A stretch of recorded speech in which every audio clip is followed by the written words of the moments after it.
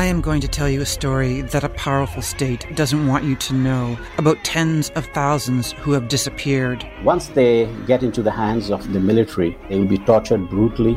It's a story so dangerous to tell that for some, it's meant ending up on a kill list. She was seen as a dangerous political actor and a threat to Pakistan's security, but she was a local hero. The Kill List, a 6-part investigative podcast, available now. Get early access to episodes at cbc.ca/listen or by subscribing to the CBC True Crime Premium channel on Apple Podcasts. This is a CBC podcast.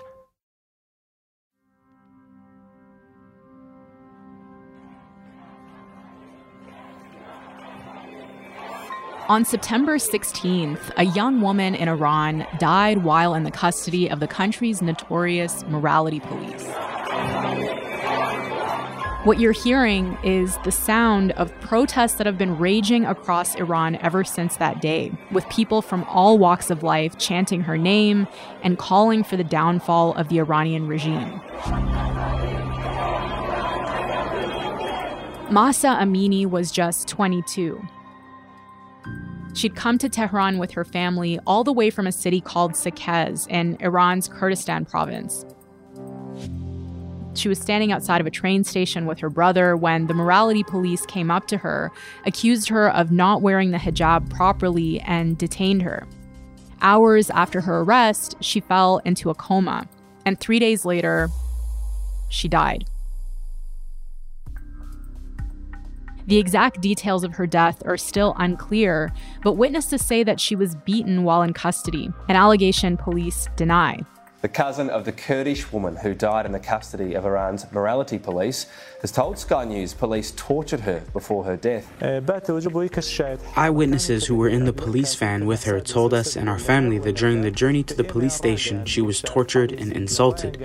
Once they reached the holding room at the station, Mahsa, because of the torture, lost consciousness and collapsed. And as word of her death got out, Tehran erupted in protest. The outrage quickly spread to every corner of the country and to the Iranian diaspora around the world. People in Iran have taken to the streets many times in the 40 years since the Islamic Revolution in 1979. But these protests are some of the biggest and most explosive the country's ever seen.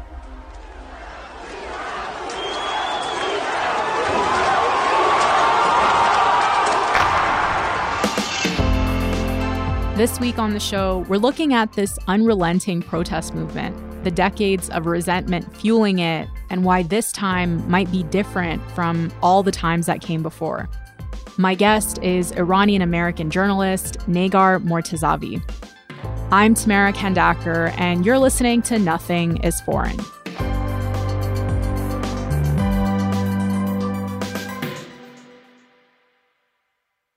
Hi, Negar. Thank you so much for being here. Thanks for having me, Tamara. So, Negar, we've been hearing over and over again how these protests in Iran are unprecedented in a bunch of different ways. And I want to start with the level of anger that we're seeing right now. How is this different from what we've seen in Iran before? Well, I think the very significant thing is that this protest, at the heart of it, is a women's rights issue. I see this as a feminist revolution, really a feminist uprising, and we see a lot of young women at the forefront of this, very brave, risking their lives essentially. Despite an ever-increasing death toll and a fierce crackdown by security forces using tear gas, clubs, and in some cases, live ammunition, protests continue to gather momentum amongst Iranians. Activists are telling me that when you look at the death toll, when you look at the arrests, the journalists who are being detained, we see a lot of women at the forefront and very present as far as the numbers and also the prominence. It's also men, women, and allies who are shoulder to shoulder fighting this. And it's not only the mandatory hijab. It's not only the morality police. That was definitely the spark of it. But there's layers of underlying political, economic, social, cultural grievances that culminated in this outpouring of this raw anger. Every time there's a new spark, in 2019, the spark was a hike in fuel prices. This time was Mahsa Amini's death. You have these big groups in cities and towns across the country just joining in because they feel like the street is the only avenue that's left open for them, and that the state is not really addressing their grievances, and that they have no other avenue to pursue change. But one of the predominant chants you hear is people saying, say her name, Mahsa Amini, so she's not forgotten.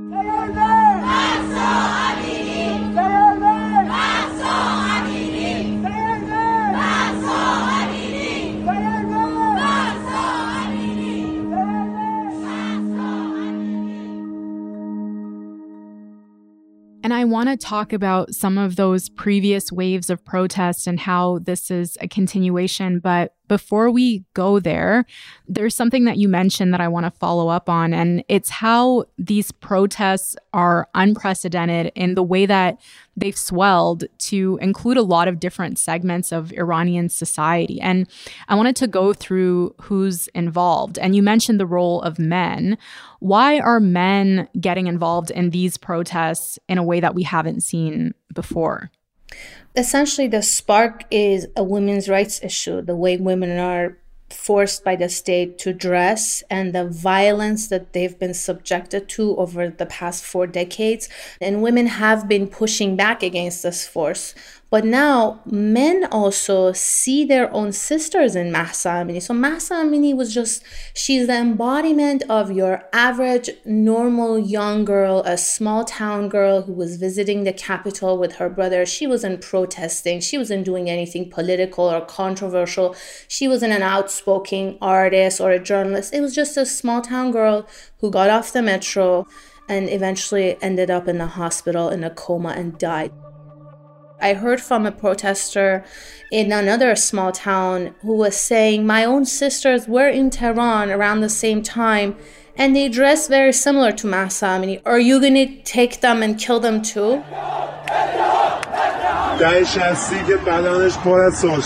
My body is full of those pellet bullets, but I'm here to claim the rights of the next generations. Please get out and demand your rights. And again, going back to those layers of grievances, all of those political, social, economic grievances apply to men and women. The other interesting thing that we've seen is even very religious people and religious scholars are speaking out against the morality police. What are the arguments that they're making? So I've heard some criticism from some protesters saying this is not about the religious people and everybody is speaking up and that the religious scholars have no credibility anymore. And I understand those criticisms, but I find it important that now we have a diversity of views opposing this issue. Now we have the very religious base in the society that the government has been relying on, that the government has claimed to represent, that the government is essentially doing this violence in their name. Because the government doesn't say we're using violence to enforce this on millions of women who don't believe in it. No, their discourse is that this is what Iranian women want. This is our culture. This is our local dress code. It's significant because a group of religious Iranians, a group of hijabi women, some religious scholars are now speaking up and saying, don't do this in our name. There was this hashtag on Instagram. I saw tens of thousands of posts that said, I am hijabi, but I oppose the morality police. There are religious scholars, political party, a grand Ayatollah even coming out and saying, this is not even Islamic. This is not what Muslims are ordered to do within the religion, to go and use this type of violence, and in this case, lethal violence against others to impose their own religious belief and virtue on them.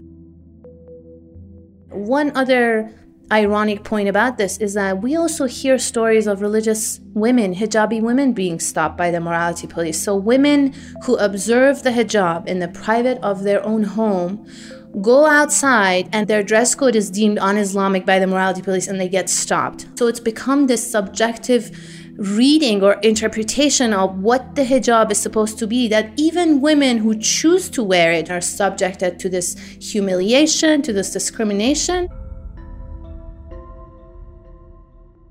What about racial, ethnic, class solidarity? Are we seeing more of that this time around? Yes, so Mahsa Amini was originally Kurdish from a small town in the Kurdish region in western Iran, ethnic minority, a religious minority, and just some impoverished province and community that has endured years of discrimination and repression by the central government. So her funeral was severely restricted by the state. Her family has been under a lot of pressure. Her Kurdish community, leaders in her community have all been pressured. They didn't want the funeral to turn into a protest, which it did.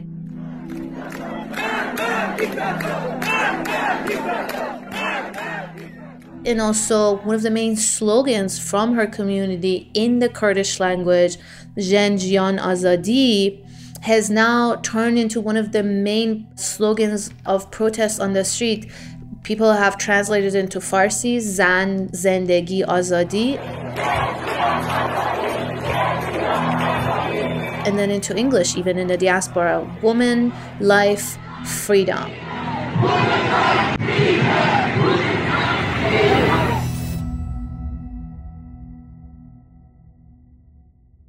I wonder if we can just take a step back here and explain sort of what started all of this.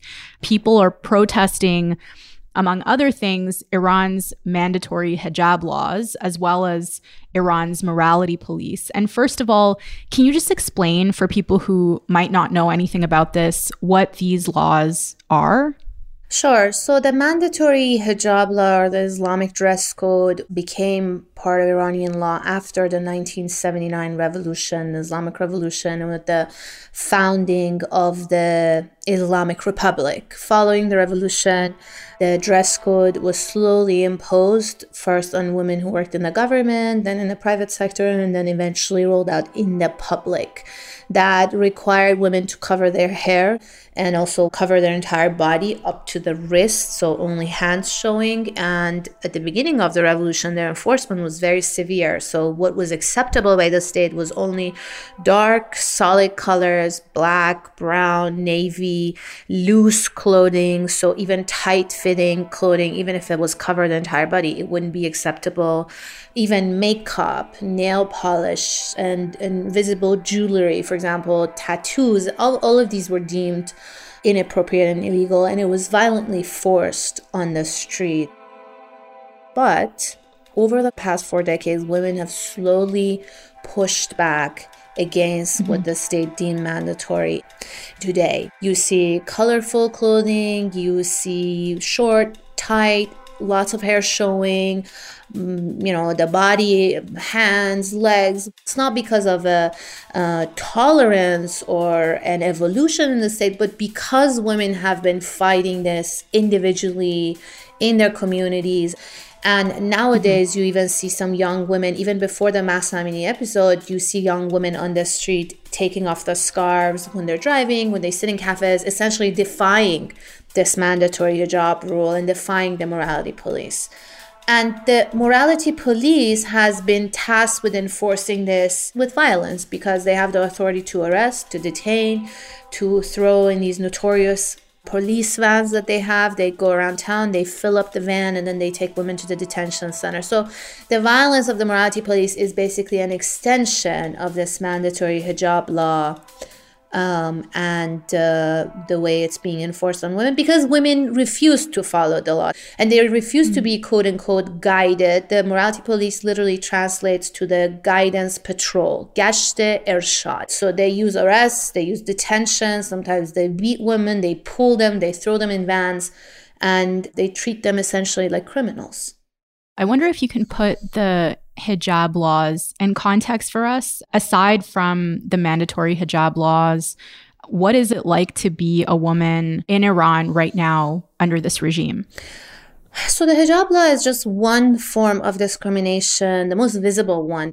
It has to do with the everyday life of the average woman. But the discrimination against women goes way beyond that. It exists in family law, in marriage, in divorce laws. Women still need permission from their husbands if they want to travel outside the country. Difficult issue in Iran. Conservatives continue to try and ban women from even attending sports events. And the captain of Iran's women's national soccer team was not able to participate in the Asian Championships because her husband wouldn't allow her to renew her passport. A husband's permission to leave the country is required by Iranian law.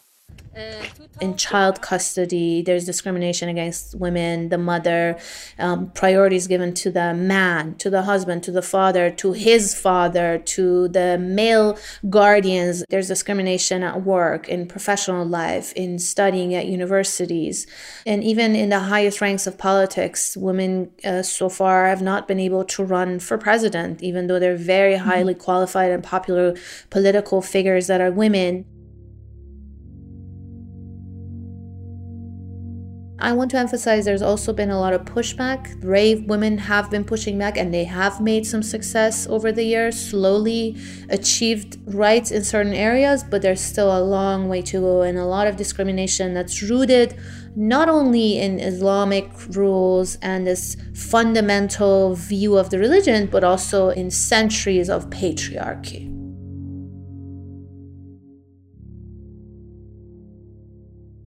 December 2017. Nadia Atwi's vehicle is discovered wedged into some bushes at a park near her home. Just want to tell her that I love her. Come back today. I would forget about what happened. But Nadia is never seen again. If I go back, I would react differently, but I didn't know. The Next Call, the case of Nadia Atwi. Available now on the CBC Listen app and everywhere you get your podcasts.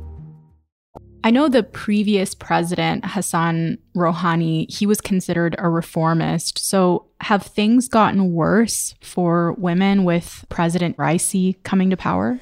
Hassan Rouhani was a cleric, a religious figure, but he came from the more moderate or centrist camp within the Iranian political structure. He promised a lot of political and social reforms, although he couldn't fulfill many of his promises. But with Ebrahim Raisi coming to today, he's an ultra-conservative clergy, comes from the conservative and hardline factions of the Iranian political structure. In fact, comes from a religious faction in the religious city of Mashhad that have had very more conservative and fundamentalist views of the religion, of the role of women. CNN's Christiane Amanpour sits before an empty chair. The world leader she was all set to interview was Iran's hardline president. But he backed out at the last minute after demanding that the veteran TV journalist wear a headscarf. I have never been asked by any Iranian president, and I have interviewed every single one of them since 1995, either inside or outside Iran, never been asked to wear a headscarf. We're hearing from women on the ground, everyday citizens and activists, that the situation has gotten even worse since he became president last year, that even this morality police has become more aggressive over the past year, and that they're witnessing further closing of the political space, of social, cultural, and artistic rights in the country. There's a lot of pressure on filmmakers, on artists, on political activists and journalists. It's definitely going towards a more conservative and hardline era.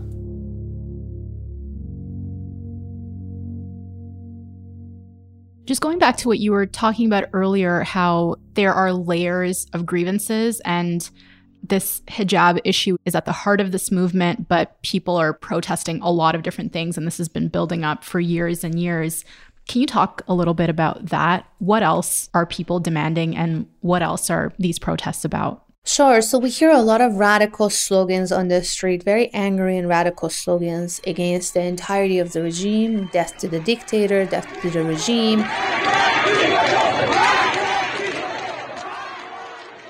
The Iranian economy is in a very bad shape.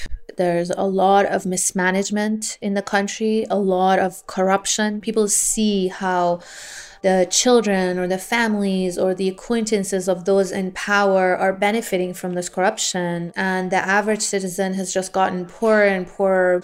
The COVID situation, the pandemic, was severely mismanaged by the government. Access to vaccines, the way they accepted that the virus had entered the country and prevented the news from spreading, or were denying the severity of the pandemic. Not only did Supreme Leader Ali Khamenei not manage this situation well from the beginning, he in fact denied there was any problem. He said the outbreak was a hoax, propaganda from Iran's enemies. All of these have created a lot of anger in the population.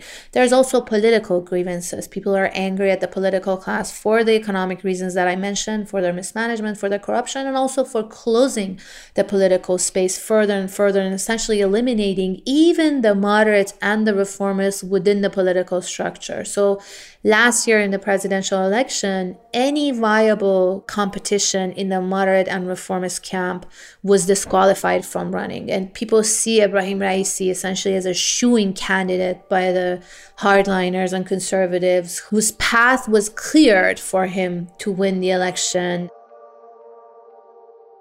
So people feel this sense of suffocation in politics, in the economy, in their everyday life, with no prospect for the future. They just don't want the entirety of the system anymore because they also feel like change has not happened and their demands have not been addressed. In previous protests, we've seen these very violent crackdowns by the government. And this time, the government's been blocking access to mobile networks and some social media platforms like WhatsApp and Instagram, which has made it kind of difficult to get really up-to-date information about what's been happening on the ground. But what do we know about how the government's been treating demonstrators? We see a lot of violence, brutal violence on the street. We've seen security forces shooting directly at protesters. A lot of beating. Iranian authorities have arrested thousands of protesters, and the NGO Iran Human Rights warned on Monday that security forces are using live rounds. The government has restricted access to social media, raising fears of an escalation in violence. Internet is shut down in Iran, so that when the internet is down, they kill people in that silence easily. And this is something we've seen in the past. We saw brutal violence and crackdown in November 2019 with protests that were sparked by the hike in fuel prices. The state essentially brought down an iron fist. They killed hundreds of protesters on the street. The exact figures are still unknown to this day.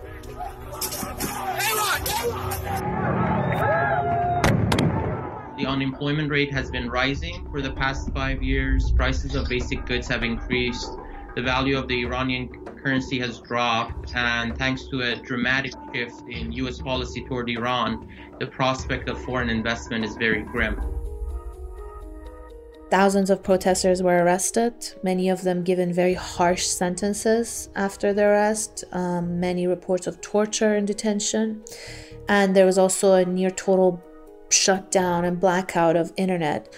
This time around, it seems like the same recipe is being used. A lot of brutal violence by security forces, targeting of activists. Activists are getting calls, protesters are getting calls, asking them to stay home, to tone it down, to not be active online. Dozens of journalists have been arrested. These are all part of the same playbook that we saw in 2009, 2019, and also the protests that have erupted in between in these years. I just want to zoom out a little bit. There has been a lot of international support for these demonstrations, and some of that has come from countries that are hostile to Iran. And today, we stand with the brave citizens and the brave women of Iran who right now are demonstrating to secure their basic rights. But here's what I know. The future will be won by those countries that unleash the full potential of their populations, where women and girls can exercise equal rights. And today, the U.S. Treasury sanctioned Iran's morality police and senior security officials, condemning them for abuse and violence against Iranian women and the violation of the rights of peaceful protesters. And I wonder if you can explain for me how this international support is being received inside Iran.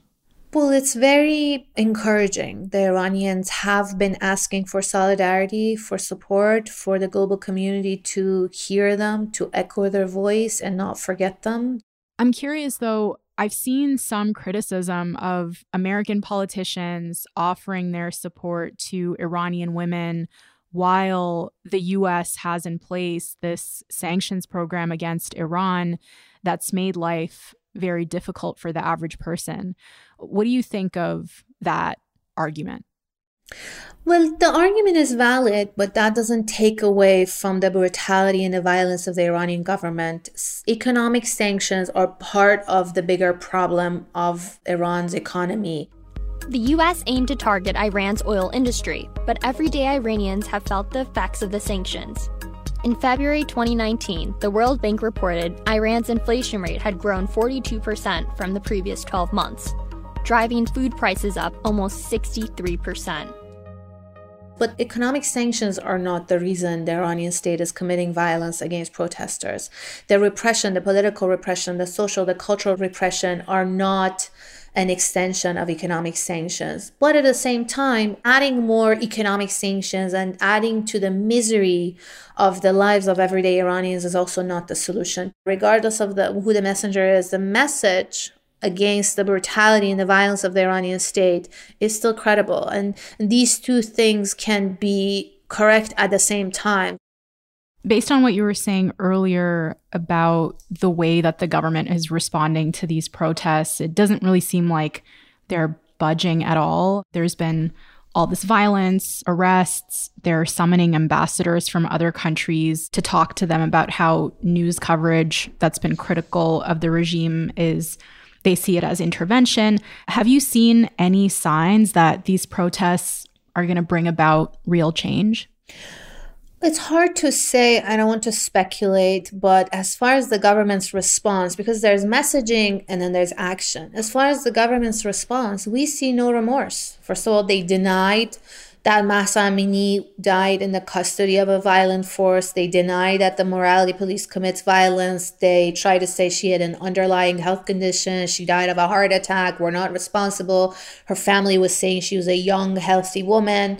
And also the messaging that they're putting out, there's no remorse, no responsibility, no promises of any change, of stopping or investigating this brutality, this violence of the morality police. That's the messaging part. As far as action, I'm hoping that this would be a wake-up call, that especially with the religious community speaking up, I'm hoping this would be a turning point or a wake-up call. And even if they don't accept responsibility or defeat publicly, we've seen in the past that sometimes they go back and quietly make changes to not seem like they were defeated or that they gave in, but change has happened in instances in the past. So I'm hoping that this would be at least a beginning to an end of the morality police, of this violence against women, and of imposing a certain religious belief or a reading of religion on women at least. And obviously the protesters on the street are hoping to see more fundamental change. I'm just not sure how much change will these protests bring, because we've also seen in the past that protests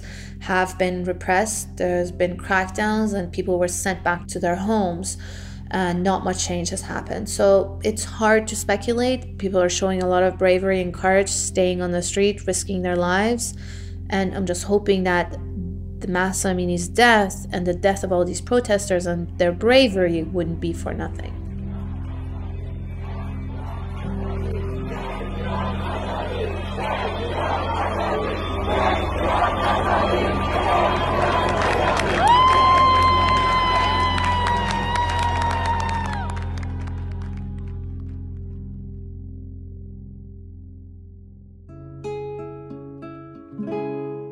So amid their anger and grief and the violent repression by police, protesters have had to find ways to inspire each other.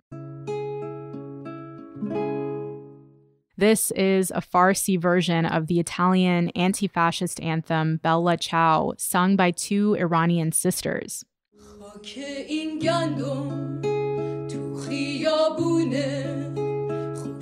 The original is a folk song from the paddy fields of northern Italy. People there used to sing it to protest harsh working conditions. And later, it became the song of the Italian resistance movement that opposed the German occupation during World War II. We're going to leave you with this soulful rendition of the song that's going viral this week. Crowds of protesters are singing it, and it's emerging once again as a revolutionary anthem.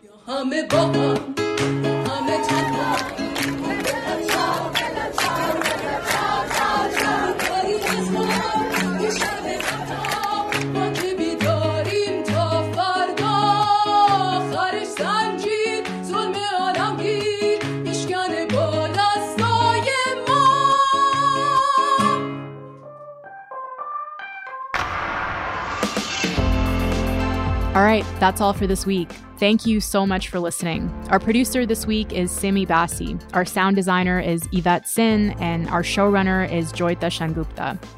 Nothing is Foreign is a co-production of CBC News and CBC Podcasts. Willow Smith is our senior producer, and Nick McCabe-Locos is our executive producer. Our theme music is by Joseph Shabison. If you like this episode, please take a second to rate and review us wherever you're listening. It really helps new listeners find the show. You can also find us on Facebook, Twitter, and Instagram at CBC Podcasts. I'm Tamara Kandaker. Thank you so much for listening, and I will talk to you back here next week.